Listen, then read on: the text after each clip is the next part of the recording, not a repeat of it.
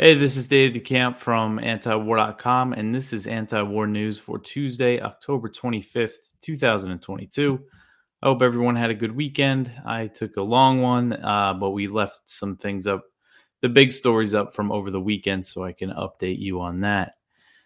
But the first story at the top of antiwar.com today, 30 progressive House Democrats urge Biden to negotiate with Russia. So, in a letter to President Biden signed by 30 House Democrats, these are members of the Congressional Progressive Caucus, they are urging Biden to negotiate with Russia and seek a diplomatic solution to the war in Ukraine. And in this letter, these lawmakers, they said that they have supported Biden's Ukraine policy, which they have. They all voted in favor of that, sending $40 billion to Ukraine and all the other spending on Ukraine, which totals about $67 billion that's been authorized so far. But in this letter, these lawmakers said that the risk of nuclear war and what they call a catastrophic escalation means that the U.S. should be pushing for negotiations. The letter reads, quote, "We urge you to pair the military and economic support the United States has provided to Ukraine with a proactive diplomatic push, redoubling efforts to seek a realistic framework for a ceasefire," end quote. So the letter was led by Representative Pramila Jayapal. She's a Democrat from Washington. She's the chair of that Congressional Progressive Caucus. And in a statement to the Washington Post, she said, quote, "The longer the war in Ukraine goes on, the greater the risk of escalation to widespread devastating effect," end quote. So the Biden administration, as I've covered just a lot, they've shown very little interest in diplomacy with Russia. Really no interest, publicly at least. And this is despite President Biden's recent warning that there is a higher risk of nuclear Armageddon today than at any time since the 1962 Cuban Missile Crisis. If you remember when I covered that, when he first said that, I tried to find a silver lining there, thinking that if he really believes that, then hopefully that means he's pursuing talks with Russia, but that doesn't seem to be the case. And the Washington Post reported earlier this month that U.S. officials have ruled out pushing Ukraine to the negotiating table, even though they don't think Ukraine can win the war outright. So in this letter, these progressives said that they agree with the administration's position that it's not the U.S.'s place to pressure Ukraine's government to negotiate. That's a line we've seen come out of the Biden administration this whole time, since February. But they added that, quote, "As legislators responsible for the expenditure of tens of billions of U.S. taxpayer dollars in military assistance in the conflict, we believe such involvement in this war also creates a responsibility for the United States to seriously explore all possible avenues," end quote.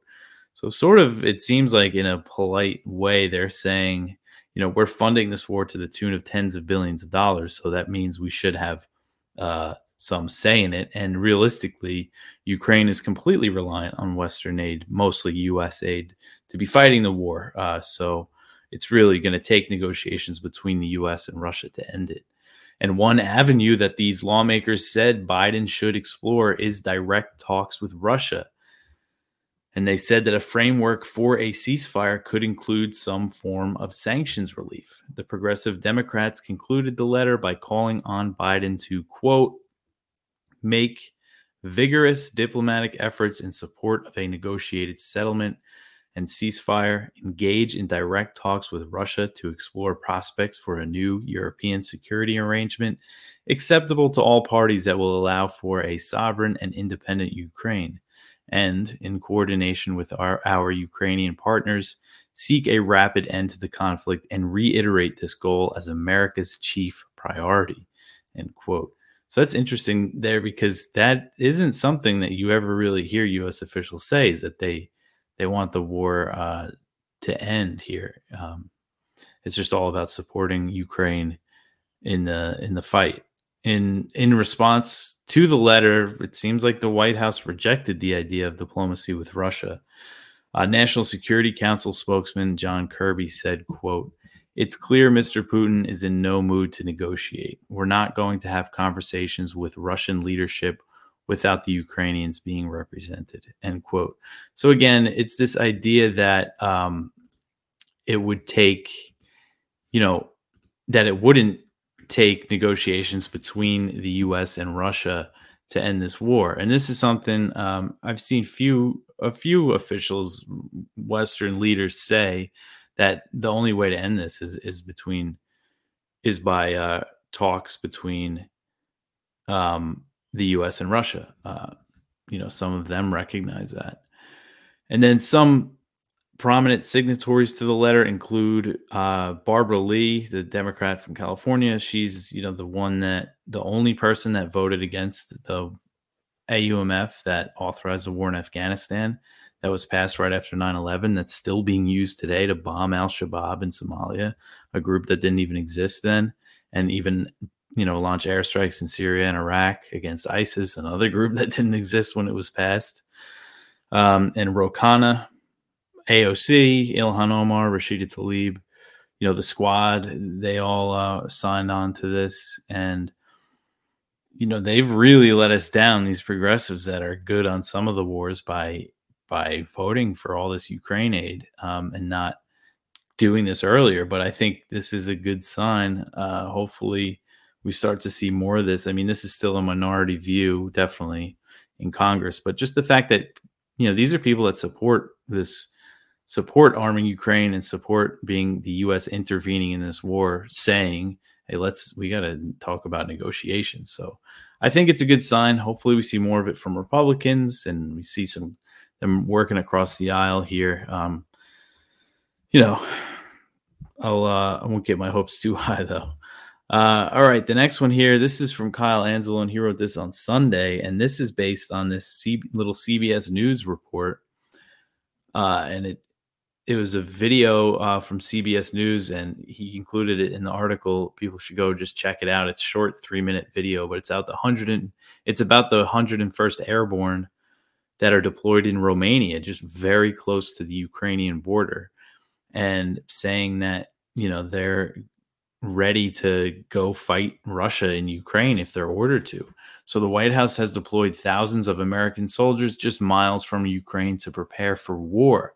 Officers speaking with CBS News revealed that they were there for combat against Russia.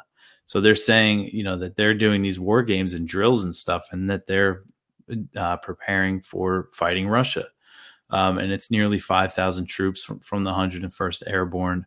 They recently deployed to Europe, joining the over 100,000 American soldiers that are in Europe. And the U.S. military presence has really increased since around the time Russia invaded Ukraine, and it doesn't seem like they're going to be drawing it down anytime soon. And this base that they were at, that this CBS reporter was at, was within only 4 miles of Ukraine's border, so very close. You watch this news segment, it seems like they're preparing us for the U.S. eventually entering the war. It's very concerning. All right, the next one here, Russia says that its forces are preparing to work under radioactive contamination. And they're saying this as they are accusing Ukraine of preparing to use a dirty bomb.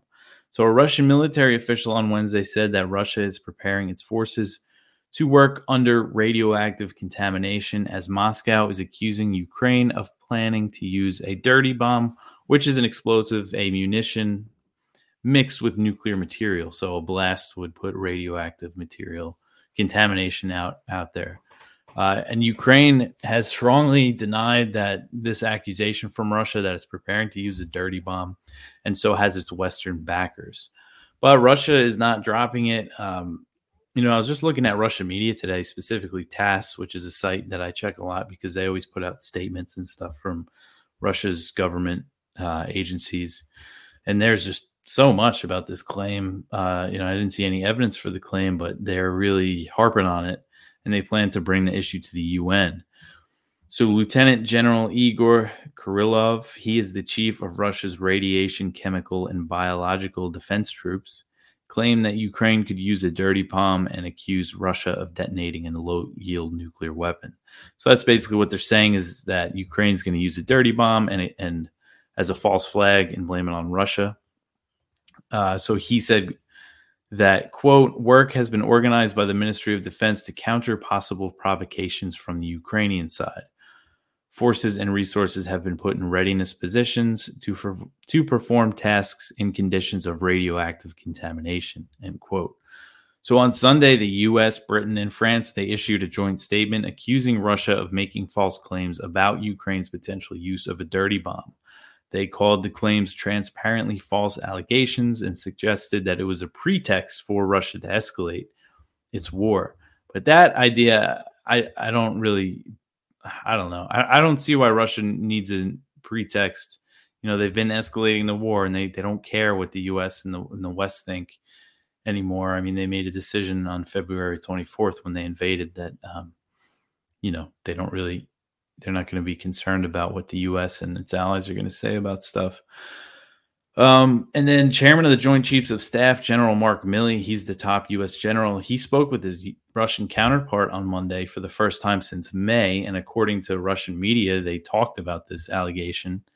And Sergei Shoigu, the Russian defense minister, Kyle wrote this up the other day. He spoke with Lloyd Austin, the U.S. Secretary of Defense, and also the defense ministers from the UK and France and he said, or Russian media said, that they spoke about this allegation, this dirty bomb thing. So, I mean, Russia's bringing it to them. It seems like they're not going to drop it. So hopefully, I mean, there's no matter who does it or who knows what's going on with this, but hopefully that there's not something like a dirty bomb that goes off.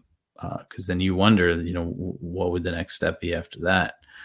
All right. So now it's our fundraiser, and we have another really awesome endorsement, and it's from Roger Waters, the co-founder of Pink Floyd.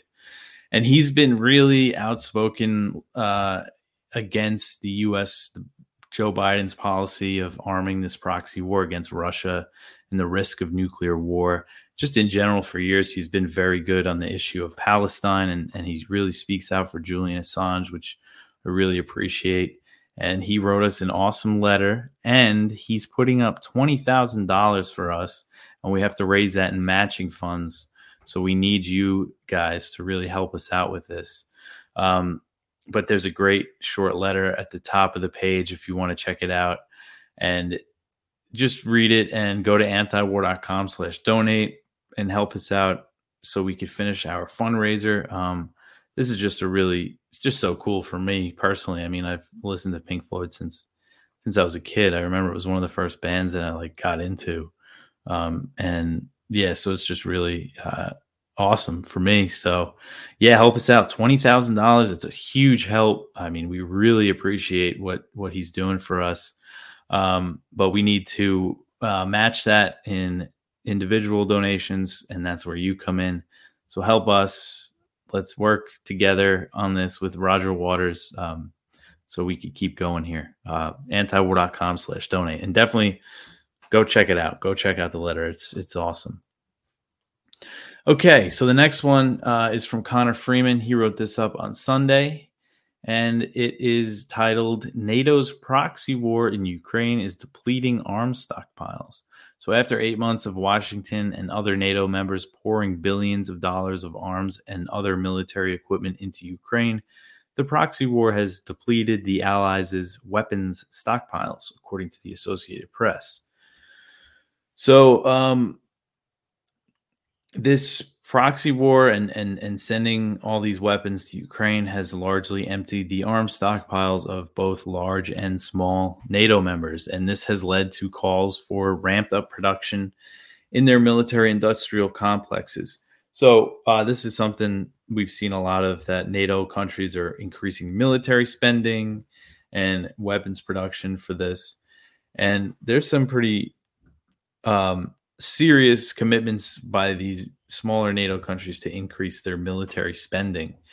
So Estonia recently passed a 42.5% military budget increase to replenish its stockpiles. 42.5%. So almost half of they're increasing it by almost half, by almost 50%. And then Lithuania, a member of Lithuania's parliament, told AP that funding this war is burning through their ammunition reserves. So it's pretty serious numbers here, with these smaller countries that don't have the big military stockpiles. And I know for the U.S. that they are running short on artillery ammunition because they just keep sending it over to Ukraine for howitzers and things like that. So you wonder how sustainable this is. But also, as Connor mentions in the article, it's just another example of how it's a total boon for Lloyd Austin's buddies over at Raytheon and all the other arms makers. All right, the next one here, Swedish foreign minister says that the new government will fulfill deal with Turkey to join NATO. Sweden's foreign minister on Monday said that the new Swedish government will fulfill this deal, which is required to join the military alliance. Turkish officials appeared to be at odds with the previous, more left-leaning government when it came to the NATO agreement. So, Ulf Kristersson, he is Sweden's new prime minister, and he took over last week as part of a coalition government considered to be center-right in Swedish politics. And as some people have pointed out to me, because I discussed this before, there is the Sweden Democrats, I believe, is the party that they call far right. But when it comes to Swedish politics, when it comes to a lot of European countries in general, what they consider right wing, economically isn't even close to what we would consider it here in the U.S. I know I have listeners in Europe, but I know most of the audience is American, and so when it comes to being right wing, it's mostly more like socially and in some policies. But anyway, this coalition is center right. But they're pro NATO. I mean, because there are some right wing elements of European countries' politics that are against the funding the war in Ukraine, but not in Sweden. And so anyway, so the new Turkish foreign minister is saying that they're going to go through with this. Turkey initially blocked Sweden and Finland from applying to join NATO, but lifted its objection in June after signing a memorandum with the two countries. So it's Sweden and Finland that are joining, and Turkey's main concerns with the two countries is over their alleged support for the PKK, which is a Kurdish militant group that Turkey, the EU, and the US all consider to be a terrorist organization. And it's more so Sweden. Finland, I think, is accused of some things too in this regard, and Turkey wants to extradite some people from there too, but it's mostly Sweden. Turkey's looking to extradite a lot of people from Sweden. So Sweden's new foreign minister said, quote, "There will be no nonsense from the Swedish government when it comes to the PKK. We are fully behind a policy which means that terrorist organizations don't have a right to function on Swedish territory," end quote. Turkey is looking to extradite dozens of suspected PKK members from Sweden, and the previous government didn't seem willing to comply. Under the memorandum, Sweden agreed to reply to Turkey's extradition requests. It didn't say, though, that they would that they must be fulfilled. So it is a little more open-ended than Turkey kind of makes it out to be, because they say that they have to extradite all these people that they want. But if you actually read the what they signed, it says that they have to respond to their extradition requests and re-examine them. But one step that another part of this memorandum is that they want Sweden and Finland to lift the arms embargo that they placed on Turkey in 2019 when Turkey invaded northeast Syria. And the previous Swedish government did lift that. So they did make some steps toward fulfilling this deal. So where things stand right now, Turkey has warned that its parliament would not approve Sweden and Finland's NATO bids if they don't cooperate with the memorandum. 28 out of 30 NATO members' legislatures, including the U.S. Senate, have approved Sweden and Finland joining NATO. Turkey and Hungary are the only alliance members that have yet to approve their joining. From what I understand, Finland said recently that Hungary is said that they're going to, sign off on it. All right. So Sweden and Finland, it looks like they're probably going to join NATO.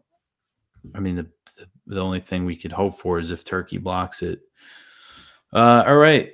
The next one here, the Biden administration is stepping up sanctions on Nicaragua. So the Biden administration on Monday announced a series of steps that it is taking against Nicaragua in the most expansive sanctions on the country since the U.S. rejected the results of last year's presidential election in Nicaragua. So the State Department announced visa restrictions on over 500 Nicaraguan individuals and their family members. In a statement on the sanctions, Blinken, the Secretary of State, said that they target members of Nicaragua's security services, national police, penitentiary officials, judges, prosecutors, higher education officials, and non-government actors. Blinken said that the officials enable the alleged corruption of the government of President Daniel Ortega, and he secured a fourth term in last year's election. The U.S. called the election a sham. It's kind of a familiar script that we see with the countries in Latin America that elect governments that the U.S. doesn't like. Blinken added that no member of the Nicaraguan government nor anyone who facilitates them should be able to enter the U.S. So also on Monday, the Treasury Department announced sanctions on the Nicaraguan government's mining authority and a high-level government official. And President Biden signed an executive order that gives him the authority to sanction companies or individuals involved with Nicaragua's gold industry, which is one of the country's largest sources of revenue. So this is a big deal, I think, because this is the first time that they are specifying an industry in Nicaragua that they're going to go after. And so since Ortega won the election last year, the U.S. has sanctioned government officials, but this seems to be the first step in the direction of more like Venezuela, Iran style sanctions where they really try to hurt the economy. And that's what really starts to hurt people, civilian, just regular, ordinary people in the country. I mean, even just sanctions on high level government officials hurt them too, because,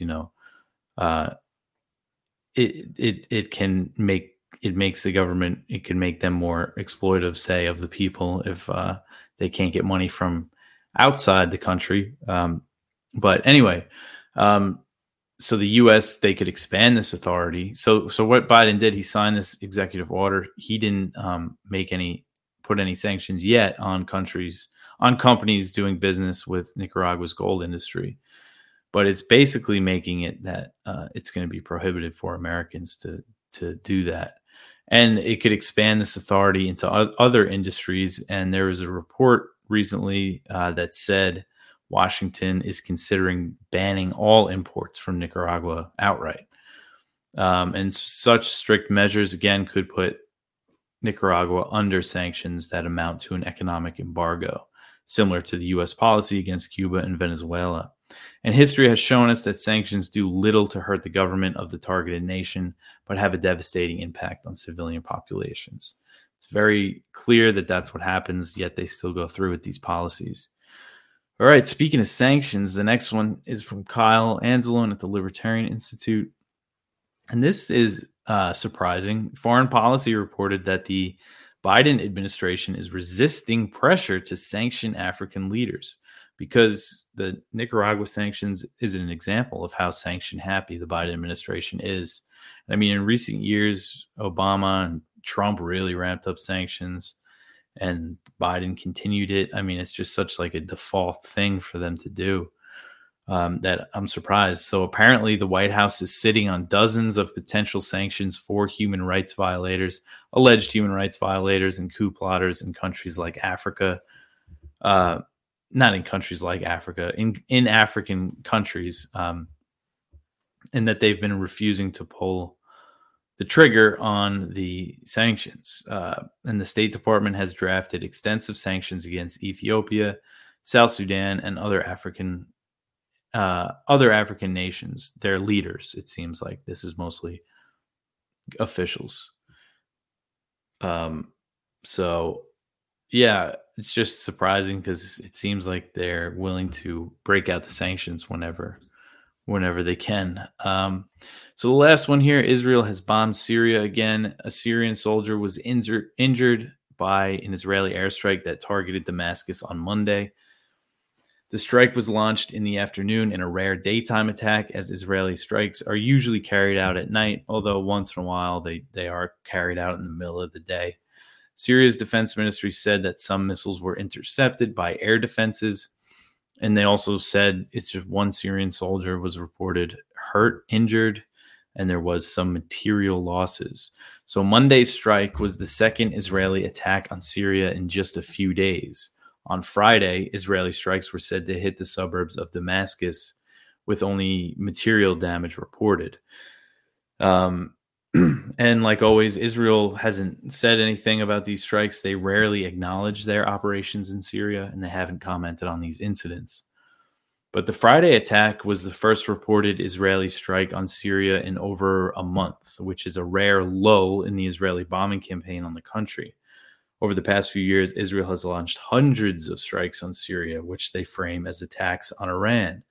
But the Israeli operations often target civilian infrastructure and also kill or wound Syrian troops, like this one did. It injured one Syrian soldier. And recently, they've been bombing, over the past few months, they've been bombing the Damascus and Aleppo airports. And the UN said that Israeli airstrikes on the airport in Damascus in June, that took place in June, halted aid deliveries in the airport for 2 weeks. So it shows you how their bombing campaign really messes things up for the just regular people in Syria. And the country is just really trying to rebuild after the brutal war that took place there. And the Israeli airstrikes, the U.S. policy of sanctions and occupying eastern portion of the country is just really making the people in Syria suffer. But that's it for the news for me for today. We have a lot of good viewpoints as always, so you could go check that out. And again, please go check out the letter from Roger Waters and help support us, antiwar.com/donate. But that's it for me for today. I got through it. I was pretty tired today. I had a long weekend, but I appreciate all the well wishes and stuff for our wedding and my son's first birthday. It was a really great weekend. It was a good little break, from all this, but I also, missed it a lot. But anyway, I'll be back with more news for you tomorrow. Thanks for listening.